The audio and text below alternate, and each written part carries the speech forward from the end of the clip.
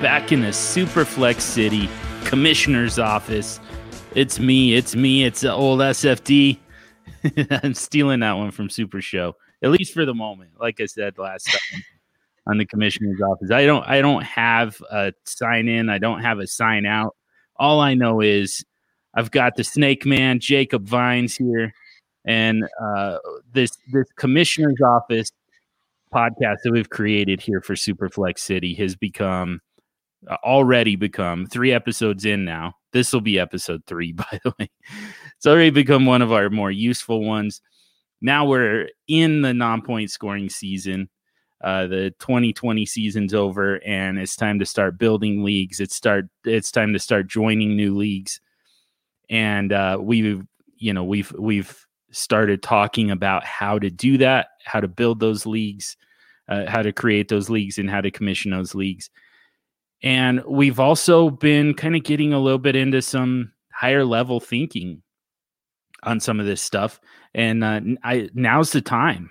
Now's the time to start making changes. So Snakes, I know that you commission several different leagues. I'm curious, first of all, just, what are some of your favorite settings for leagues that either you're in or that you commission? And the favorite settings as far as, enjoyment, as far as difficulty, and just kind of the ones that, you kind of look at as like a case study as a commissioner. Yeah, I'm the co-commish with my brother on a home keeper league that we've been doing for a while, and it took me years to get rid of the kicker, and that's been amazing. Then I commission a couple of dynasty leagues, and then my current baby that I'm commissioning is a 32-team one-copy league.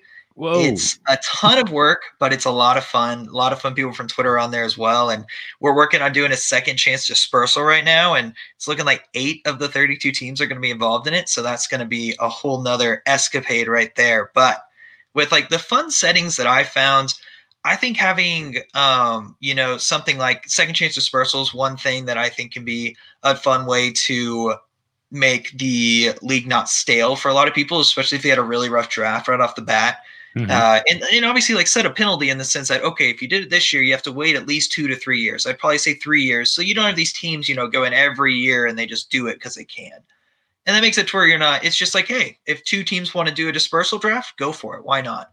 Yeah. I also like, different scorings. Like I like having QB scoring a little bit elevated and it being like 5 point per touchdown, -3 for interception. I find that to be a little bit more enjoyable than the regular 4 -1. I think 6 -3 is also fine in that same, thought process. I also like having a little bit of tight end premium, or even a lot, if it's a half PPR league, having 1x, so 1 PPR for tight ends makes it to where tight end position is a little bit more valuable. Another fun thing that I've done in my leagues, or one of my leagues, it's my newest, it's my dynasty home league is what I'm calling it. I have a bunch of different home leagues, but friends and family got together. They let me make the rules and such. And obviously we voted on some things, but we have a 5-year champion in that we give points related to if you finish 1st through 6th, and then if you win the consolation bracket, and the winner who gets the most points after those 5 years gets a certain percentage of the pot, which it ends up being, it's like 360 is the total pot. And then 50 of that goes to this other pot. And then if we sort of made it into like an Empire League type, which most of these people are first time in a dynasty. So I thought that'd make it to where if there's that one team, which, it's going to be my team, that blows up and is this superpower that, we can just redraft after 5 years and then go back at it, or we keep the same teams and we keep going again. So I think that's an interesting way to do it, especially if you have a bunch of people that are first starting into dynasty. Man, there's a lot of good stuff there that we could talk about. Like, for one thing, that 32 team league with the second chance, it just made me just kind of imagine the NFL doing a second chance dispersal. I think that would be so awesome. Hey, Madden fantasy drafts right there. Exactly. Exactly. It'd be kind of cool though, you throw in the Jets and the Jaguars and but you still have, because those 2 teams don't have a ton to offer. But then you throw in like the Atlanta Falcons, and all of a sudden Calvin Ridley's available, and there's a few of the other. I mean, maybe Carolina gets involved in that. Yeah, and this thing's also IDP, so it's all over the place. I think it's 14 starters and 14 bench spots.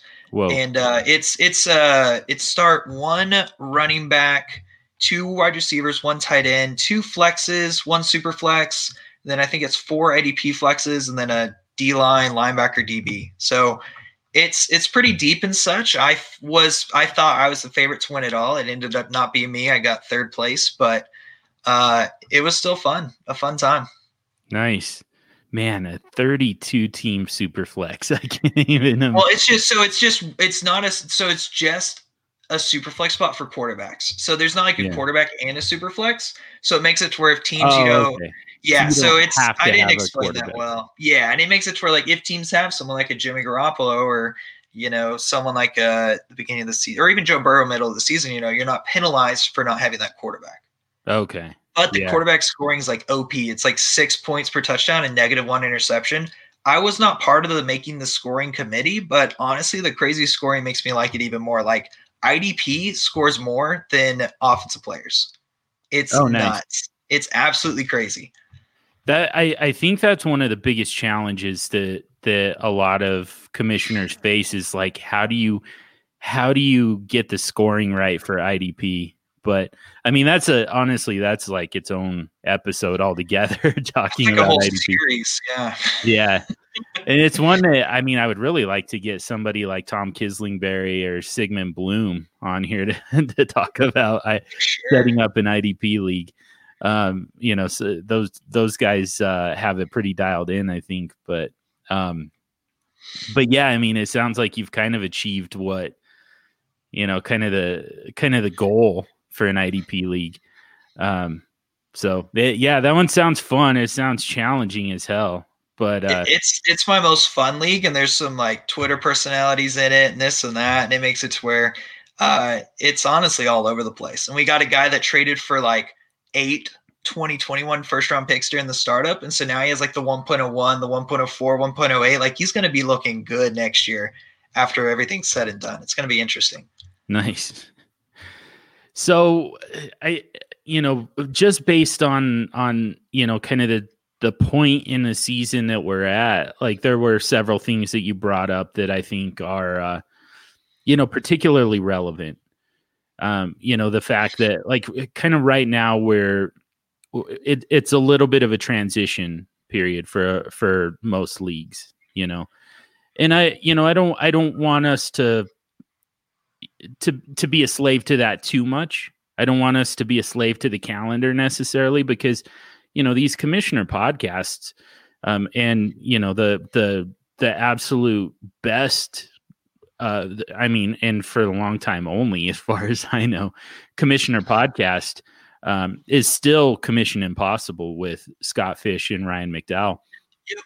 And they talk all the time about how it's evergreen, it's bingeable. You can go back and listen to the entire, every single episode of Commission Impossible at any point in the year, and then take that and go set up your league based on what you heard on that podcast. And I think that's whether we strive for that or not, I think that's what we're going to end up doing as well. Is just give you kind of a library of commissioner topics, commissioner thoughts and philosophies and stuff. We're going to just have this just kind of this database of thoughts that you can reference any time. And so, we don't want to necessarily, we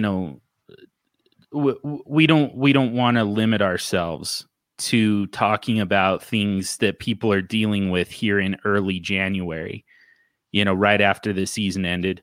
But at the same time, I think that it is a good place to start, is kind of, we still have, we're talking kind of nuts and bolts on how to build a league, how to commission a league. Been doing that with Russ Fisher. We did one episode a couple weeks ago. We've got another one coming out just here in just a couple days from this recording. So, we're going to have plenty of that stuff. We're going to have plenty of, start from scratch and put together your league. And everything that you'll run into along the way, of course. But I think that this can also be, for those leagues that are already established, we can be kind of talking about how to improve it, how to make corrections to it. And, and I think that we can really kind of start with, I think that it's fair to start with, kind of where people are at right now as we're recording this, as we're talking about this. And that brings me to the second chance. I think that that's a big part of what people are looking at right now. It's, first of all, it's hopefully you've got your payouts done. I haven't totally. I'm close. I'm kind of, and I mean, this was a different year, and co-commissioning with James the Brain, may my dear friend rest in peace, made things a little difficult. Like when we each had a hand on the purse strings, there's been some transition there, but anyways, that's very, very anecdotal. But hopefully you've made all your payouts and you're kind of on to, the next season. I think that there's a few different things that we could talk about. We've talked previously about trade deadlines for like in season. I think that's something that we could kind of consider now that we're past the season. Like, what do you do with roster management right now? I think that a lot of people, a lot of commissioners, the big thing is everyone coming back? Yeah. If so, pay your buy-in, like especially this year. Especially this year. Yeah, we're seeing a lot of people drop off already, I think. Most of my leagues have lost sometimes even long-term GMs. So, that's a big thing. And so, you're replacing GMs with new GMs, filling orphans. And that, to me, at least, like that's what really kind of creates the opportunity to do a second chance. I wonder where you stand on this, though. Like, do you do do you offer a second chance dispersal? And I mean, go ahead and give just like kind of a rundown of what a second chance is. But like, I'm also just curious. I mean, do you offer a second chance regardless, or does it only come with, like a dispersal draft is already happening, so let's throw in a second chance as well?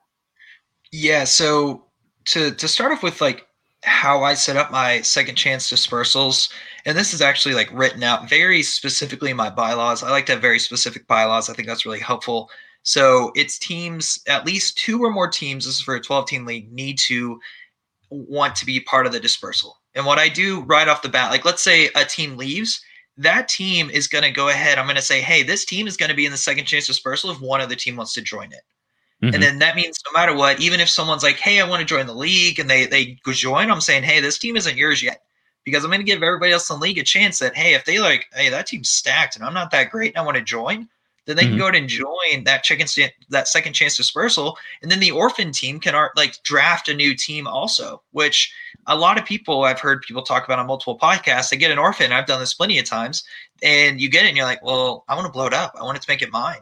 And so then you blow it up, and that's sort of the same idea behind if you have 2 or 3 teams in a second chance dispersal. You can blow it up, make it how you want, and you'll find different bargains, and you'll pay up for certain players like any normal startup draft. And also for like the second chance dispersal, that includes like these 2021 rookie picks as well. So it's not just players, it's 2021 rookie picks. And let's say that a team traded away a 2022 rookie pick. I would say probably, first, second, or third. Then 2022 rookie picks are going to get thrown in there as well. Like, we're not going to give teams advantages based on the rookie picks they've traded or not traded. That's sort of how I look at these second chance dispersals. True. And to decide like draft order, 100-yard dash is an easy way to do it. You just put them in, randomize it. You just do it. It's a website you can do for any type of just randomized orders of stuff. And one important thing, though, if you're the commish and you want to join the second chance dispersal, you do not need to be the one that people tell that they're joining the second chance dispersal. You need another party in the league that's not joining the second chance dispersal, so you're not given an extra like hand in doing it, unless you decide right off the bat that you want in. But if you're thinking about it and you're on the edge and then you see this really good team joins, and you're like, oh, I'll join now. Well, to me, that's not quite fair because you had an extra advantage. So I think if you're the commish and you're like, hey, I don't want to be in this second chance dispersal, and anybody that wants it, reach out to me. And then if you do want to be in it, be like, hey, so-and-so said they do not want to be in it. Talk to them. And then once everybody lets them know, then they're going to tell everybody who's in it, type of thing. Mm-hmm. Like in my league, I recently sent a message out that, hey, I think everybody likes their team, but if you want to join, message me. And if 2 teams say it, then we'll have it. If only 1 team does it, then it's not going to happen. And that's just an easy way I like to do it. And I will say one thing with, if you're on a sleeper league, this is a pain in the butt. You do have to use like Google Sheets or something like that to do it. NFL, this is where MFL is way more superior than sleeper in that you can actually run a second chance dispersal draft on the MFL site. Like, it's something that's very nice that way. I still do prefer sleeper, and we may get into a little talk about sleeper versus MFL. I found that MFL to me is a little bit harder to manage, and I get confused very easily on where to find things, versus with sleeper, it's a lot easier to change stuff around. It has enough of what I need. But if you're wanting to make a weird league, like this one copy 32-team league would have been a lot better on MFL than sleeper, because we did a 7-team per conference draft or playoff. So I had to do it on Google Sheets. Like, I couldn't do that on sleeper at all. So there's certain aspects of, like, if you're doing a normal 12-team league and you don't want to make it anything crazy, I think sleeper's nice and easy. But if you want to get specialized with it, or, want to make it to where maybe you go to, you talk to someone like John who's practiced with MFL and you actually figure out how to work it. That's something I just, it just drove me too crazy personally. Man, you just kind of ran through here. So both times that I've asked you for kind of an in-depth answer, you just like ran through the room opening Pandora's boxes just all over the place. There's like a million things that we could talk about off of that. I mean, in a big one, like I said, like this is actually like a Pandora's box that I think that we're going to have to get to at some point. It's not going to be in this episode, but co-commissioning, like, that's a concept that could definitely get some airtime here in the commissioner's office at some point. But just for the fact that it allows the commissioner, you as the commissioner, to be able to, to get the full effect of the league as a GM as well, without, and people still feel comfortable with that. The fact that you can enter that second chance draft, you can enter, you can make trades without, like you can make even sometimes some kind of bad trades. Like that's sometimes that's one of the things that we give up as the commissioner, is the ability to take advantage of.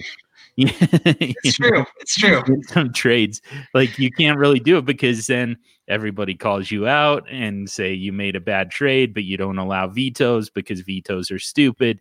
But now we need vetoes. John, I just had a really interesting point that I forgot about until just now, with you mentioning vetoes and such. So I'm trying to find it right now, and I'm having a very hard time in my bylaws, but with here we go. So this was on the CommishPod actually, and they talked about how you can do a certain way with making it to where it's still like no veto, but then let's say someone makes a trade that you look at it and you're like, dude, it was like, let's say it was like Christian McCaffrey and the other person got Dwayne Haskins, like you look at that and you're like, there's no freaking way. And so obviously you look at potential collusion, but another way that they talk about it, and this is actually in my bylaws, is that if more than 3 owners protest a trade, and that means they have to directly reach out to the commission. It's not the commission saying, hey, what do y'all think about this trade? Is it bad? No, they have to reach out to the commission.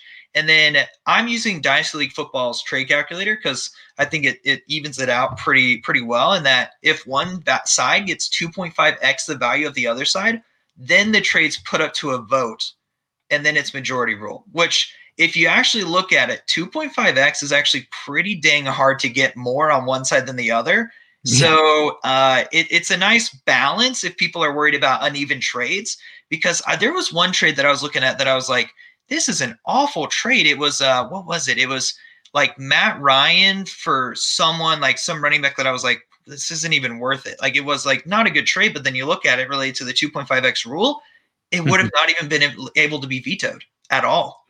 So yeah. It's a very good safety net if people are nervous about this idea of like people trying to take advantage too much of people. But at the same time, you have to actually have 3 owners protest it, or 3 managers protest it, which that's rare as well for people to actually pay attention in leagues to trades all the time and protest it. Yeah. You know, like you'd be surprised. There's some trades I saw in my newest league that I was like, ugh, like what's going on over there? But hey, if no one has any problems with it, I'm not going to step in or anything. Like, that's fine. Yeah. But that's an interesting rule you could add to leagues. Yeah. I like it. And it definitely does, you know, it gives you a little bit of protection and, you know, still gives the other GMs recourse. I mean, it's still not perfect. And I mean, I think that they even, you know, they talked about that, but like, you know, a couple of the flaws that immediately just come to mind for me.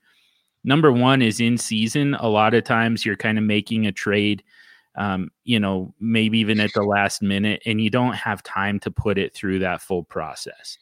And I mean, the easy argument here is, all right, we'll make a better trade. And then, you know, it doesn't have to go through that process. But, you know, if I'm offered Christian McCaffrey for Dwayne Haskins and, you know, it's Thursday morning, Christian McCaffrey's going to play on Thursday night and I want him in my lineup, you know, certainly I can, you know, I should build up my side of that trade a little bit, but I also, you know, I also don't, you know, I don't want it to have to go through this, you know, this process of scrutiny before I can make that trade, especially if it's, you know, if it could conceivably screw up my entire week.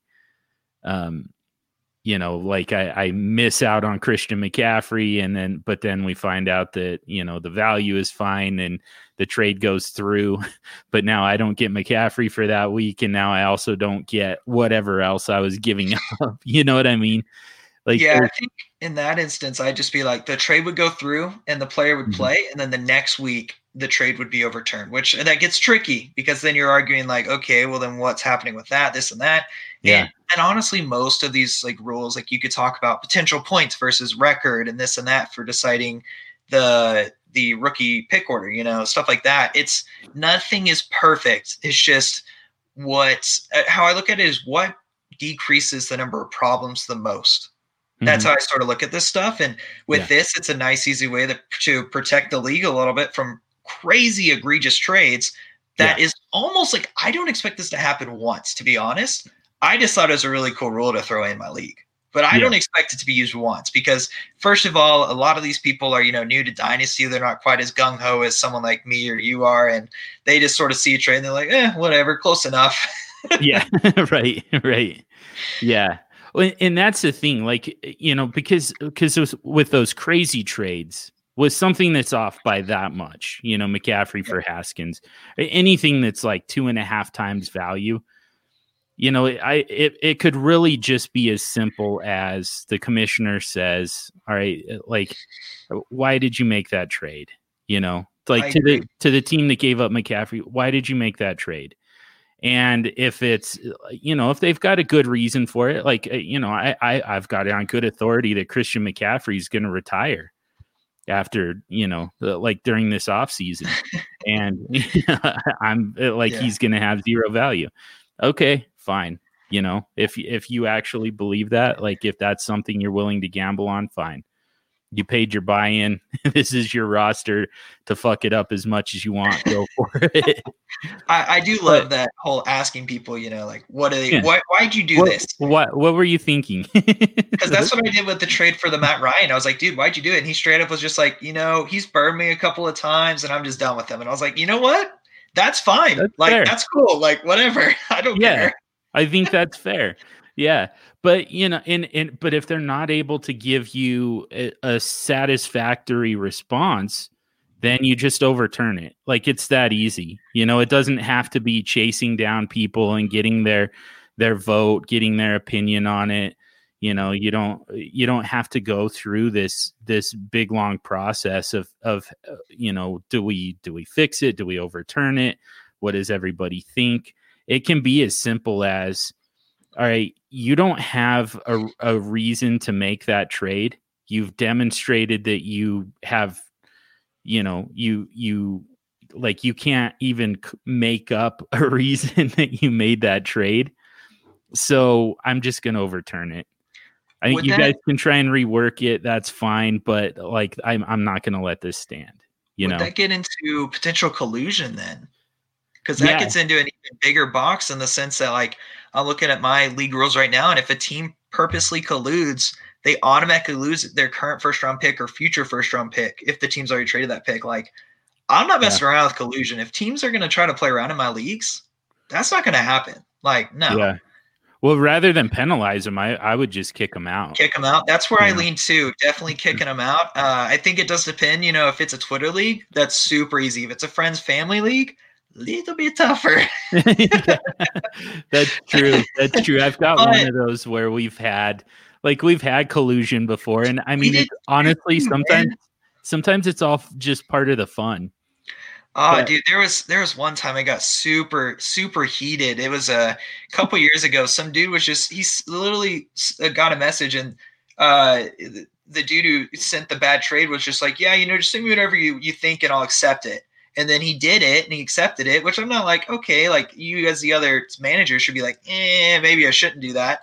But then me and my brother, which we were both co-commissions then, I was all over that trade because I was like, that trade is garbage. This is awful. This should not be a thing. And I was doing the whole whipping up the votes and getting all crazy. And fun. It is fun. But it did ruin the league that year in a way though, because everybody's all fired up and people were pissed off. And I was like, dude, like Blake Jarwin was in the trade a couple years ago. And I was like, he didn't even need a tight end, dude. Why are you saying that that's an important part of this trade? Yeah. And it was there was just no way. And the dude who actually was just send me whatever, he ended up leaving the league, which was for the best. But yeah, it's if you have these type of stories, luckily it's only happened to me once, which we may talk about a different story that's a little bit different a little bit later. But man, it can be a pain. And I think that's where having rules in place and just honestly sticking to the penalties and sticking to the punishment, just being dude, there's a dude, that previous coworker, he was above me on the totem pole of things, but he didn't set his lineup twice. So I was dude, if you don't do it again, you're losing your third round pick. That's how it's going to work. I'm sorry, but that's in the rules and I've told you, and you can't say, oh, I forgot. No, that's a bad excuse. I'm sorry. Yeah. No. Yeah. I think I'm kind of surprised that we're here with this, but the truth of the matter is, in a league like that, because like I said, I've got a league. It's a bunch of my longtime friends, going back to junior high school, and some family members even in this league. This isn't a league that you kick people out, but a big part of what makes it fun is the freaking drama. We veto every trade. It turns into a game of politics sometimes, and it's fun. It's only a $10 buy-in.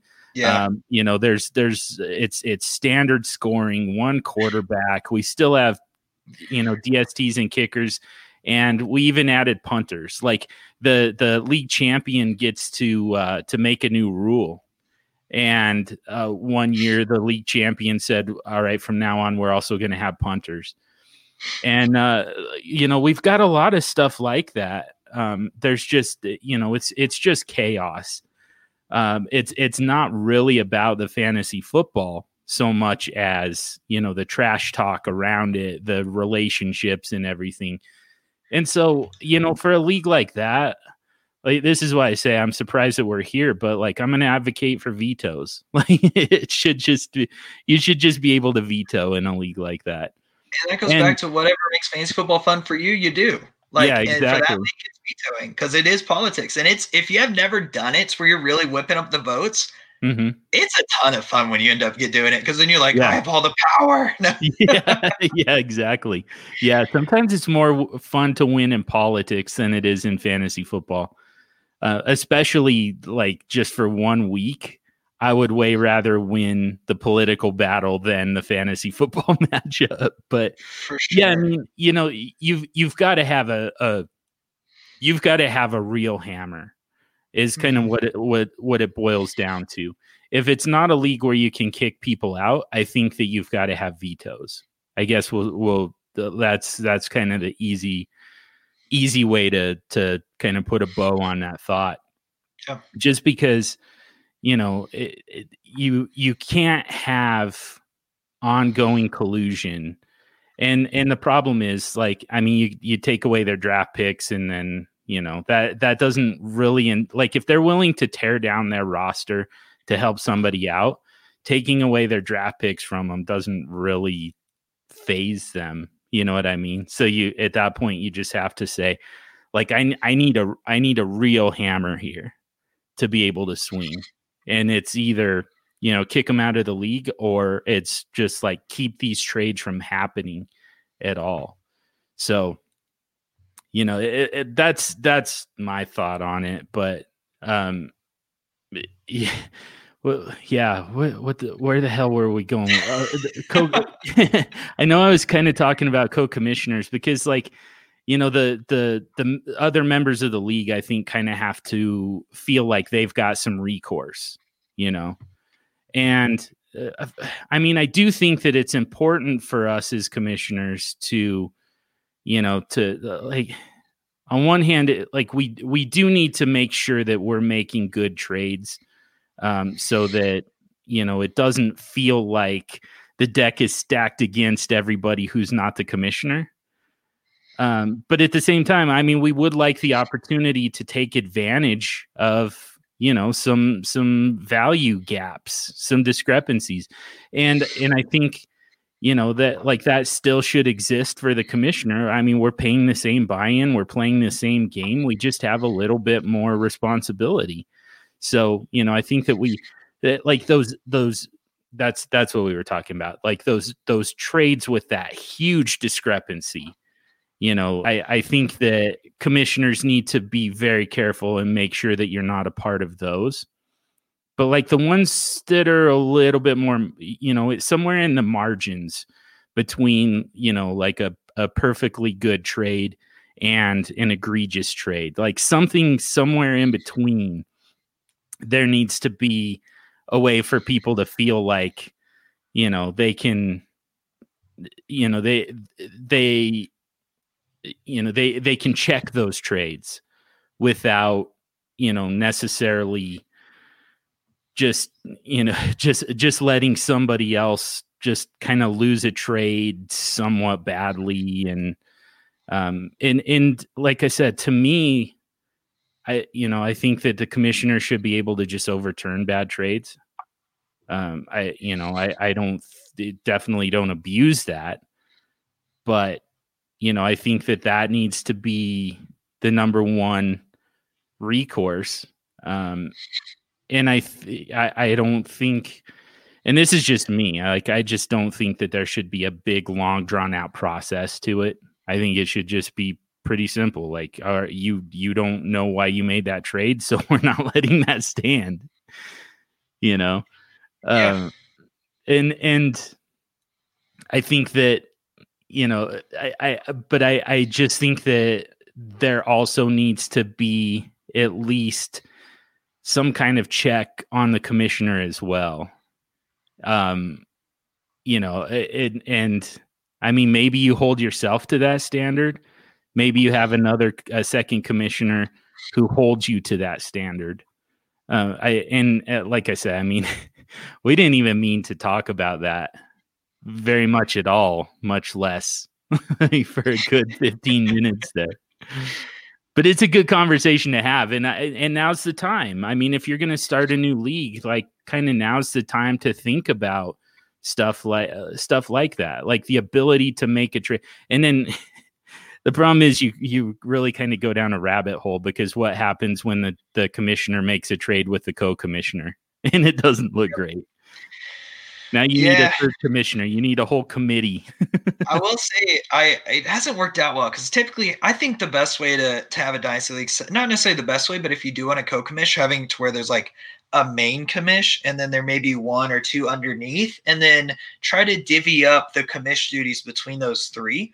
I will say though, when you're the commission, you write the bylaws and you're the one that knows everything and everything like that, and everybody's asking you questions, it's very tough for the other people to like take that responsibility as well and to like be on top of it all, because they weren't there for the creation of everything, you know? Like you had some league votes here and there, but in general, if you're the commish and you're trying to start up a league, I would expect you to create all the crazy rules and such. Right. And like the league that's like my home dynasty league, I'm the commission. There's two co-commissions.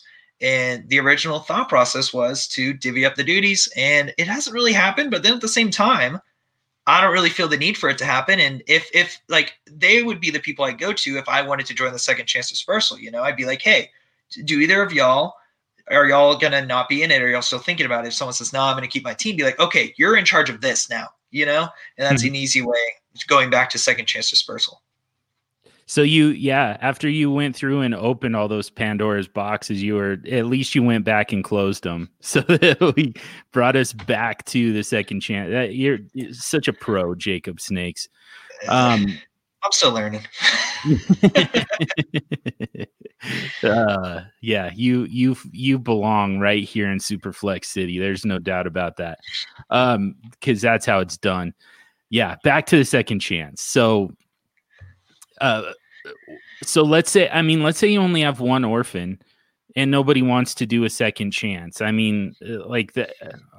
guess there's no real question there. I mean, that orphan team just, you just have somebody just replaces that orphan. Yep. Is two teams enough for you to do a second chance? In 12-team leagues, it's how I've set up mine. I think in a perfect world, you'd say 3, but for me, 2 is plenty. You know, you just go back and forth, snake style, and I mean, the teams probably won't change a ton, but then again, someone can get a player they want more than another, and vice versa. So, yeah.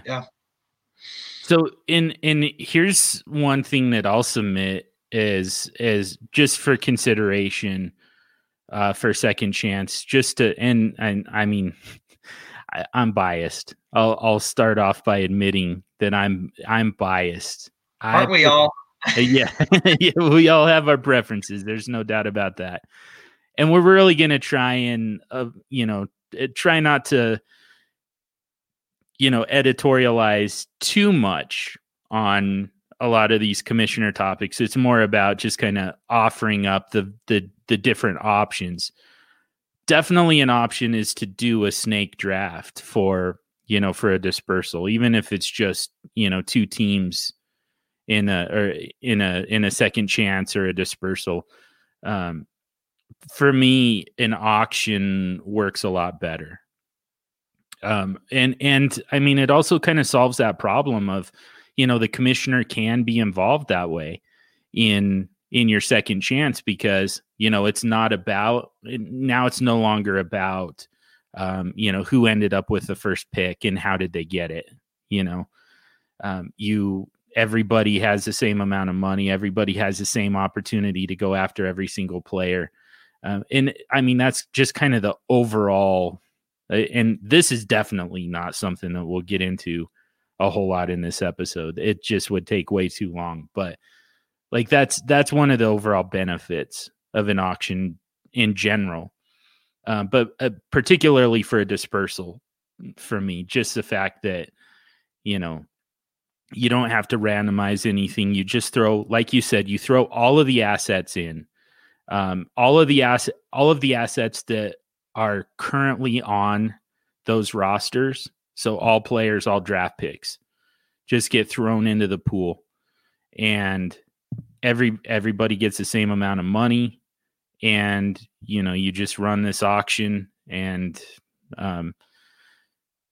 finish there. So, but I do have a couple kind of logistical questions for you. I'm curious how you do it when it comes to a second chance. So first of all, we know that you've got your pool of players that was in, and draft picks that were dropped off of the orphan teams and the teams entering the second chance dispersal. You also have a pool of players on waivers. Do you include those? And this is one that I've legitimately thought a lot about and have not come up with the perfect answer. But do you include the players on waivers? Like, are they draftable in the second chance? That's a great question. And it's something that I have really deep leagues. So typically the waivers are pretty bare. Mm-hmm. But I will add that I think for me, what I'm going to do is, because I'm talking sleeper leagues, I'm not talking to where it's on MFL and you can really quickly throw it around. I'm going to put all the players that were on teams on a spreadsheet. Mm-hmm. And then if you want to look at who's on waivers and you're like, I want that guy, I am fine with that. Mm-hmm. I am perfectly fine with that. I don't think that's a huge deal. Yeah, that's something I'm fine with personally. Okay. And here's the next question. And honestly, this is more for an auction, but it could also work for a draft, just because I imagine that all right. Yeah. Let's take a step back here and call this question 1B.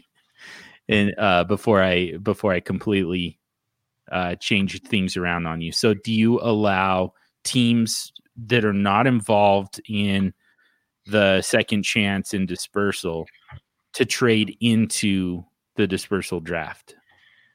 I don't. Okay. I think and that's mainly because I'm working with, if we're talking second chance dispersals, MFL is the way to go. If you want to deal with that and worry about and do stuff like trading in and things, I think wouldn't you agree, John? It's easy to set that up and do relatively. Yeah, so if you can do that, then why not? I think that's fine. But if you're trying to do this on a sleeper league and you're trying to find so many backdoors to do it, just simplify it for yourself. And that may be the one thing that we'll say, like, sleeper, that's something I wish they could improve on. That's something right there. And then MFL has way more customizability in general. No one's going to deny that. Mm-hmm. And yeah, it's just one of those things that for me, I'm not going to allow it to happen. But if there's an easy way that you can set it up and it's not going to be a huge headache as a commish, sure. I don't see anything wrong with that. Yeah. I mean, I think that when I say it's easy, I think that it's easy-ish. I think that it still takes, a few manual clicks from the commissioner to execute a trade, I believe. Oh, if that's the case, maybe not then. Yeah. Yeah. I may just be like, that's tough for me, guys. No. You can afterwards you can trade it. Yeah. I mean, I think that's kind of the bottom line with that question. Like it's easier if you just don't. Like if you're not if a team's not involved with the dispersal, just don't let them in. Like that's regardless of the platform, that's kind of the easy way to do it. The fun way to do it is to allow them to trade in. And honestly, it kind of makes for better teams coming out of the dispersal. Like if you're able to trade for some assets, whether it's a player or a pick, trade your dispersal draft pick or some dispersal auction money, for a player or a pick. Like you can make a trade like that. You can actually end up with, it opens up the rest of the player universe, not just what's available there in the dispersal. So, but I assume that you probably allow trading among the teams that are involved in the dispersal, right? Is that? That's one thing that's tough in the sense that, like, with how I have it currently set up, mm-hmm. it's going to be probably impossible to try to formulate those trades. I think it's one of those things that it's probably me just being a lazy-ish person and not wanting to work too hard. But Sometimes that's honestly, fair, by the way. it's a thought that I really haven't thought about, in the sense that teams should be able to trade within the dispersal. Like, why not? Especially if it's 3 teams, like that makes sense to me. So something I need to think about a little bit harder, related to, trading of rookie picks and trading of actual picks. And, like, honestly, all it is they reach out, they say, hey, this is the trade that we're going to do. Cause it's just going to be picks, that's all they're going to be able to trade. They don't have any other assets. And then you just, you have like their color tile on whatever you're using, and you just do it. Like, why not? Yeah. Yeah. I'm going to allow trades for anybody listening that's in my leagues. If we're doing a second chance, you can trade, and I will do all the grunt work. Nice. I mean, I think it's fair not to. I wasn't trying to put you on the spot or anything. I think it's like, I would be so pissed off in a startup if I couldn't trade. And if I'm taking over an orphan, and your argument for me taking over this orphan and I have to do a dispersal draft just so I can get a new team, why can't I trade those picks too? That's how I'm looking at it. If I was added into the league, I'd want to be able to do trades. Yeah. So. Yeah, possibly. I mean, you can also just kind of fire through the dispersal, and then they can trade whatever the hell they want, That's true. And they can make the exact same trade after the dispersal that they would have made during the dispersal. But, either way, like, I don't think there's a right answer with that, basically. I really don't. I don't think that it's cut and dry. I mean, I'm always for as much activity as you can create and as much engagement as you can create, especially like during the off season when so many people just want to check out. I mean, if you let them be involved in the second chance dispersal without actually dumping their entire roster, I mean, I think that's a good thing. But I also think that the ROI is pretty marginal. So, like I said, I don't think there's a right answer.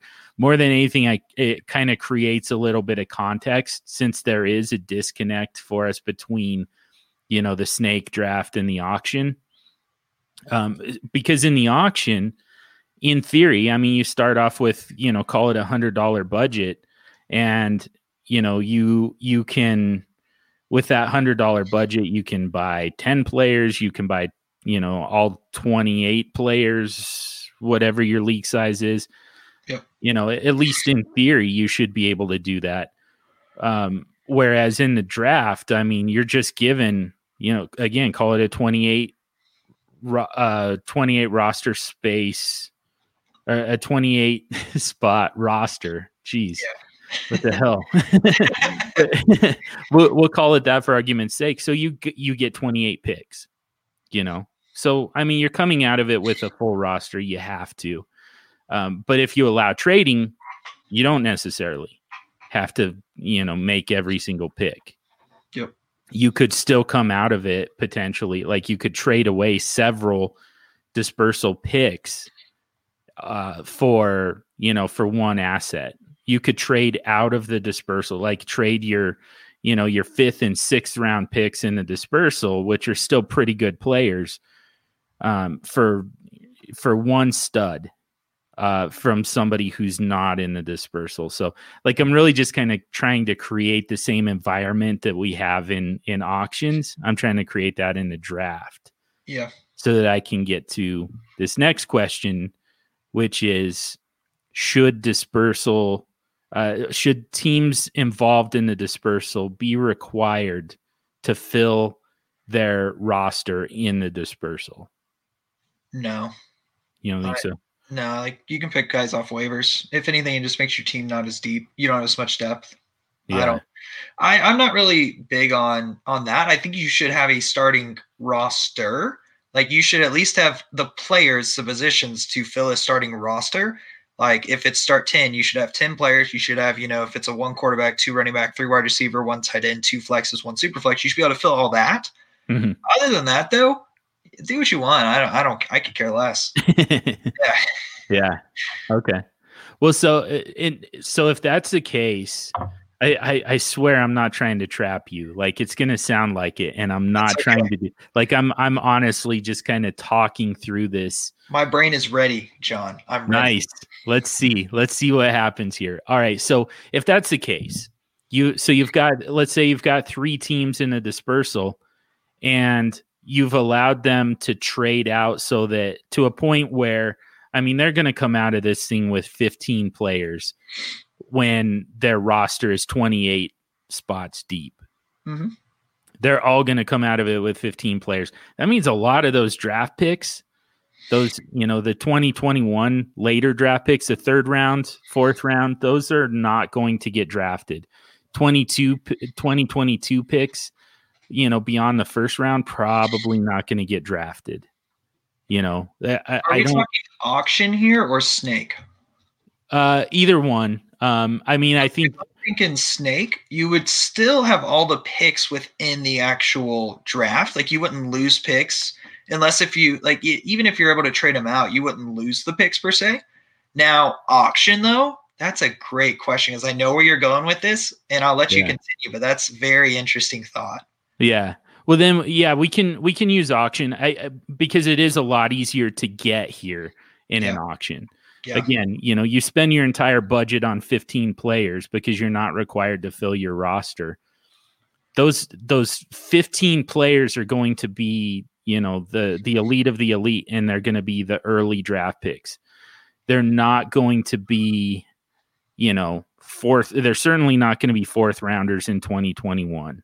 If you're not going to spend any amount of money on auction money on a 2021 late 4th round pick. Yep. So those picks that don't get drafted, that aren't won at auction, what happens to those? Yeah, there's a couple of different ideas I have there, in that what you could do is you could do a fab bid for them with every team involved. People could do fab bids, and then you would lose that fab for the remainder of the season. So hopefully you're not spending too much on 3rd or 4th round picks. And then honestly, if there was like one 2022 3rd and one 2022 4th or whatever still out there, I would see what everybody felt, but roll it over into whoever wins the consolation bracket next year gets those picks. Why not? Yeah. And just do something like that. It's definitely interesting, because it's something you don't really think about if you're doing an auction. You're like, oh, everything will get picked, right? People will spend $1 on them. It's like, it could definitely happen. And so only if you make them. That's true. Yeah. 2021 picks, I'd say, like a fab auction or something like that could be an easy way of going about it. It's a little bit of a pain, because then what are you going to do? Be like, everybody send me an email at this time with your bids, and I'll send my own email as well. Like, it's going to be a little bit of a pain, but you can do it still. And then 2022 picks, roll it over the next year, consolation bracket. Hopefully it's not a team that sucks, because it is, then that team gets some, those picks don't hit anyways, but 3.01, 4.01, they're still decent. Mm-hmm. Yeah. What I end up doing in the Vampire League, and this is why I bring it up, because I'm not totally sure if this is the right thing to do or not. But basically, if a draft pick doesn't get drafted, it just ceases to exist. I think that's a fine way to do it too, honestly. Yeah. And it's like, especially if you're going to allow, players that are on waivers to be draftable in the dispersal, then, those draft picks are for sure going to go away. But I mean, I don't know that anybody should necessarily have any kind of access to those picks. The other problem this is just for me. I don't know about you, but like, I don't have waiver runs, during the off season. So even if they did go to waivers, I mean, nobody would be able to pick up those draft picks, those rookie draft picks, until after the rookie draft anyways. That's when waiver runs actually start in my leagues. Gotcha. So, and by then, I mean, they wouldn't exist anyways. They would have turned into players. So, it It may be the easiest way is, like you're saying, just let the draft picks die off, especially if you already done to waiver wire, and then let that first waiver wire, be like an auction draft, honestly, with those couple of players that maybe people like a little bit, even though they're going to be 4th round players. So you never really know, but there's always those couple of players that come out of nowhere, like Preston Williams, last year, or like we can talk about tight ends for days and how it seems like every year there's at least 1 or 2 of them that pop out of nowhere and are very, very fantasy relevant. So yeah, I think I'm switching. I used to be like, waiver runs like all the way through, like whatnot. But honestly, it's sort of nice. I had a vote in my home dynasty league, and I was like, I want to just like not do waivers until after the Super Bowl, and then we'll just do it once a week after that. And they're like, yeah, that sounds great. I was like, okay, cool. Yeah. And I think like once a week waivers I'm fine with. But then again, if you just want to do no waivers and keep those players that are in the waiver pool and let them be draftable in the rookie draft, that's fine too. There's no right way to do it. So yeah. Well, so I'm gonna tease another future episode here because we certainly don't have time, enough time to fully get into this one. But an idea that I was kicking around, and again, shout out to Scott Fish and Ryan McDowell on the Commission Impossible podcast. In this past off season, going into the COVID year, there was a lot of talk about what like some of the impacts that COVID could cause, and Scott was talking a lot about the one of many talking points that he kind of had. One of many angles to kind of consider was a possibility that the college football season gets shut down. And so some of these players, Travis Etienne is a great example of a player who went back to school, even though he was draft eligible. But if the college football season had been canceled, Travis Etienne could have then declared for the NFL's supplemental draft. And what the hell do you do there? Like, do you just allow Travis Etienne to end up on waivers and, just allow a free for all? In a waiver run where somebody's going to have to go all in, but they're going to get Travis Etienne, who at the time we thought was going to be the number 1 running back in this 2021 class. He was going to be, a potentially, at the very top of super flex rookie drafts, after maybe a quarterback or 2. Like it would have been a big deal if Travis Etienne just kind of randomly became available.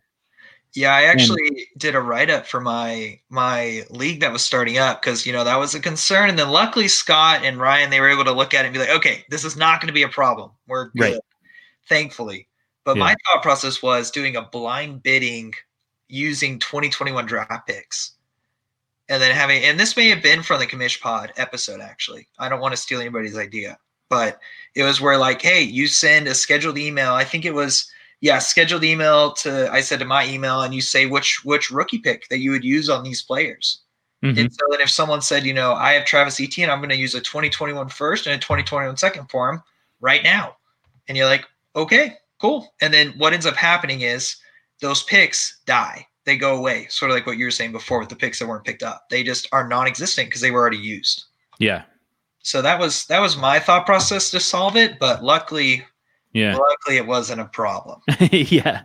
Luckily it didn't come up, but I mean, so and I think if I remember right, that idea is fairly unique to you. I mean, I know that other people, John Bosch in particular, really gets into blind bidding.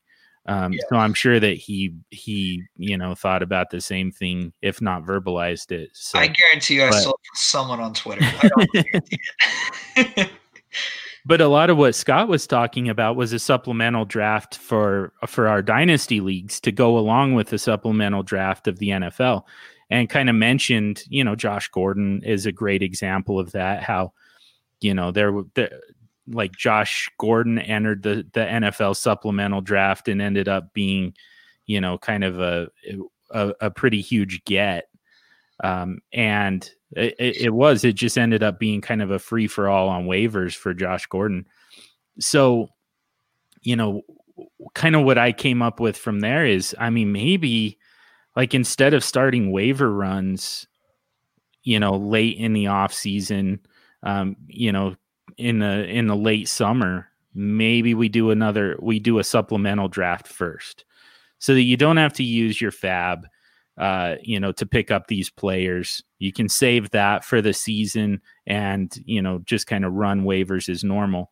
But what we would do with a supplemental draft is, and again, this is just kind of this, forget the Travis Etienne stuff. Like that's just kind of the impetus for all of this. But maybe we have a supplemental draft just kind of anyways, we just always have that. And basically what you would do is, in your rookie draft, you've got your rookie draft picks, you run your rookie draft. You can either draft a rookie player or you can draft a supplemental pick.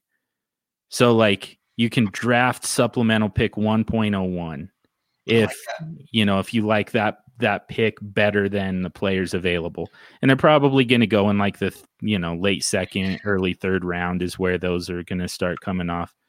But then you run the supplemental draft in, August, like late August, something like that. Yeah. And whoever has supplemental pick 1.01 would get, somebody like Philip Lindsay is a great example of kind of a training camp darling that kind of came out of nowhere and ended up being a pretty big deal on waivers. Rob Gronkowski this past year coming out of retirement, late in the year, Cam Newton, Darren Waller, Tanyan, Logan Thomas. Yeah. These guys that you would have went after on waivers, before the season started. Now instead, sorry, just gotta mention that name. Who was it? James Robinson, man. Huge one. Oh, that would have been a great one, and that's where. Yeah, the supplemental draft would have been huge. It would have been a huge part of, a huge way to kick off your season, because James Robinson, I mean, you had a not quite a league winner because he didn't end up playing the last couple weeks of the season. But I mean, he definitely got you there. He got you close, and you could have got that for basically a third round pick in the rookie draft.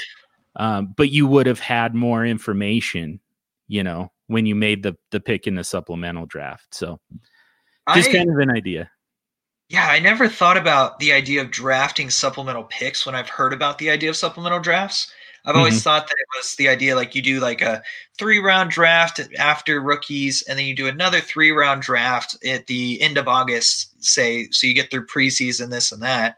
And then, they're the same order, or maybe even reverse order if you want to, quote, work on, probably not even reverse order, because the teams that did win it all, shouldn't get any, maybe snake it. Maybe that's the way to make it a little bit more fair per se. But yeah, I like the idea of actually drafting those picks, because it honestly goes back to the idea of doing a startup, say, like, let's say, honestly, I like having rookies out and in startups more than the idea of drafting rookie picks, but it's the same idea though. You draft the rookie pick in the startup, and then you're able to use that pick later on.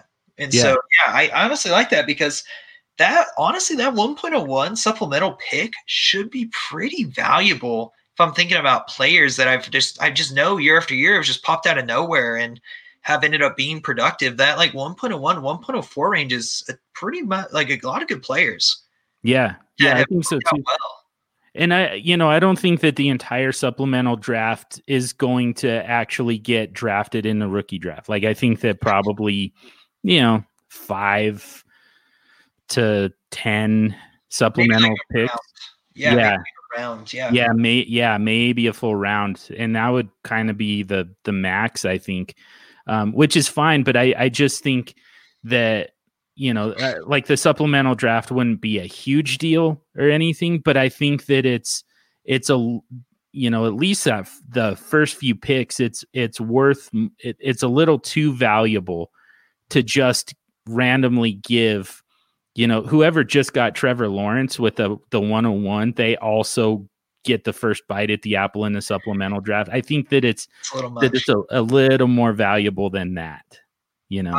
I agree, because I'd say, I mean, I'm just thinking of last year, probably my top waiver ads before the season started were like I missed out on the James Robinson sweepstake, but if you knew, going into the first week of the season, you drafted it right before James Robinson, who probably wouldn't be drafted if it was only 3 rounds. I was loving Logan Thomas, but you could get him with your last pick, most likely, even though he looked like he'd be the starter. Robert Tonyan was someone. Trying to think of some other names. There's a couple of wide receivers here and there that looked promising, but there's probably I think we could all think of at least 8 players that we wanted in August that if you put it into a draft, that'd be really exciting, actually. That'd be pretty dang exciting. And you'd want to trade in and get that 1.01 so you could get James Robinson just in case. Yeah, exactly. Just in case. Yeah. So all of a sudden that, that supplemental pick just gains a ton of value, and all of a sudden, it's kind of worth a lot more than what you gave up to get it. And, it creates activity in your league. It gives you another draft, even though it's a short one. And again, it saves your fab for in season. That honestly, to me, that might be my favorite part. I don't love the fact that we're going into the season, with a big bite out of our fab sometimes, because of these waiver runs that started in July. And again, guys like James Robinson, guys like, when Rob Gronkowski came out of retirement and he was on waivers, people had to put in a significant amount of fab to get him. Yeah. And it just, I don't know. I just don't love that. I don't like hand holding either. I don't like guiding people away from spending all their fab. Like strategically, it's great for me when, there's less money in the league's economy when the season starts. But just from a commissioner's standpoint, it's just kind of not great to have people be, that crippled already in terms of their fab, before the season even starts. Another idea is do off-season fab and then reset it for in the season if you wanted to. Yeah, definitely. I've got leagues that do that, and it works pretty well. So, yeah. I mean, if you don't want to go the supplemental route, it is more work to set it up, and the payoff is, I don't know, questionable. So you could definitely get that 1.01 through 1.03, and then you're living large as the commish because you traded for those picks. Yep. Yeah, exactly. Don't forget the people that hit year after year. Yeah. I just like I said, I mean, my favorite part is that we're saving fab for in season, but my second favorite part is just that we're creating another event on the league calendar. That's ultimately kind of what it's about for me. Man, we blew through an hour, more than an hour already. We had a ton of things we wanted to get to that we didn't even come close to even mentioning. I don't know. I'm trying to decide, man. I know that you've got some stuff that you wanted to talk about just from kind of your own, some of your own experiences in some leagues. Is it something we do now, or do we just wait until you're back here again later in the off season? And let's keep the people waiting on the story. Nice. See, such a pro. You got the teaser in there, got the cliffhanger in there. It may or may not be a bad commish story. It is. It is a bad commish story. So, I think that we can. I'm not the seasoned pro at this that you are, but I think that that's how we get them looking forward to the next appearance by the Snake Man is to let them know there's a bad commish story that we want to talk about. There's league drama that we want to talk about. Everybody loves drama. Everybody does. Even if you say I want less drama in my life, if you have no drama, life's be pretty boring. Drama is fun. I will say you have to not get so worked up about it. And when I first got on the face football Twitter and I was debating with people this and that. Like, nah, that's not as fun. I'm fine with a little bickering back and forth about a certain player. Like I'm fine talking about how we hype up Jonathan Taylor but forget David Montgomery, but I'm not going to start yelling at people and saying they're dumb. But drama's fun. It's fun. Yeah. I don't necessarily like having my own drama, but I like other people's drama. Anytime I can sit back and with a tub of popcorn and watch two people go at it, like that Schadenfreude, a part of my brain just gets triggered, and I'm just like, I'm here for it. So yeah, like gouge his eye out. Twitter, John. You must love Twitter. Yeah. Again, if I'm not involved with it, it's I'll gladly sit back and let you guys entertain me. But yeah, I don't like being involved in my own. But yeah, so we'll save that one for next time. We'll have you back, throughout the off season to talk more commissioner stuff. Man, some good stuff came up out of this. And again, I mean, these were things that we hadn't even planned on. So, that's what's so great about bringing on the various members of Superflex City. They all have unique experiences that we can kind of talk about and rely on a little bit. No different with you, Jake the Snake. So it's Jacob Vines at JSnake_DFF. You can catch him on the Superflex City feed all over the place, including Snake in the Draft. The podcast now part of Superflex City. Yep. Dynasty Nerds. I have some articles on there.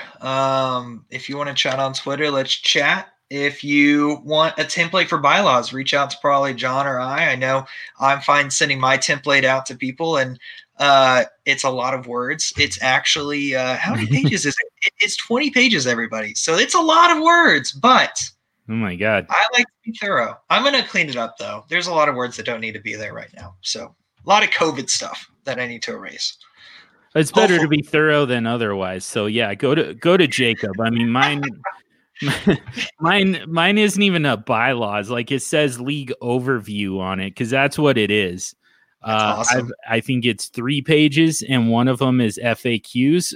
Like it is not. It is far from complete. So yeah, get it from Jacob. Get it from Scott Fish. I mean, I'm happy to share mine. I'm happy to show you what I do, but it's nowhere near complete. So it's definitely not thorough.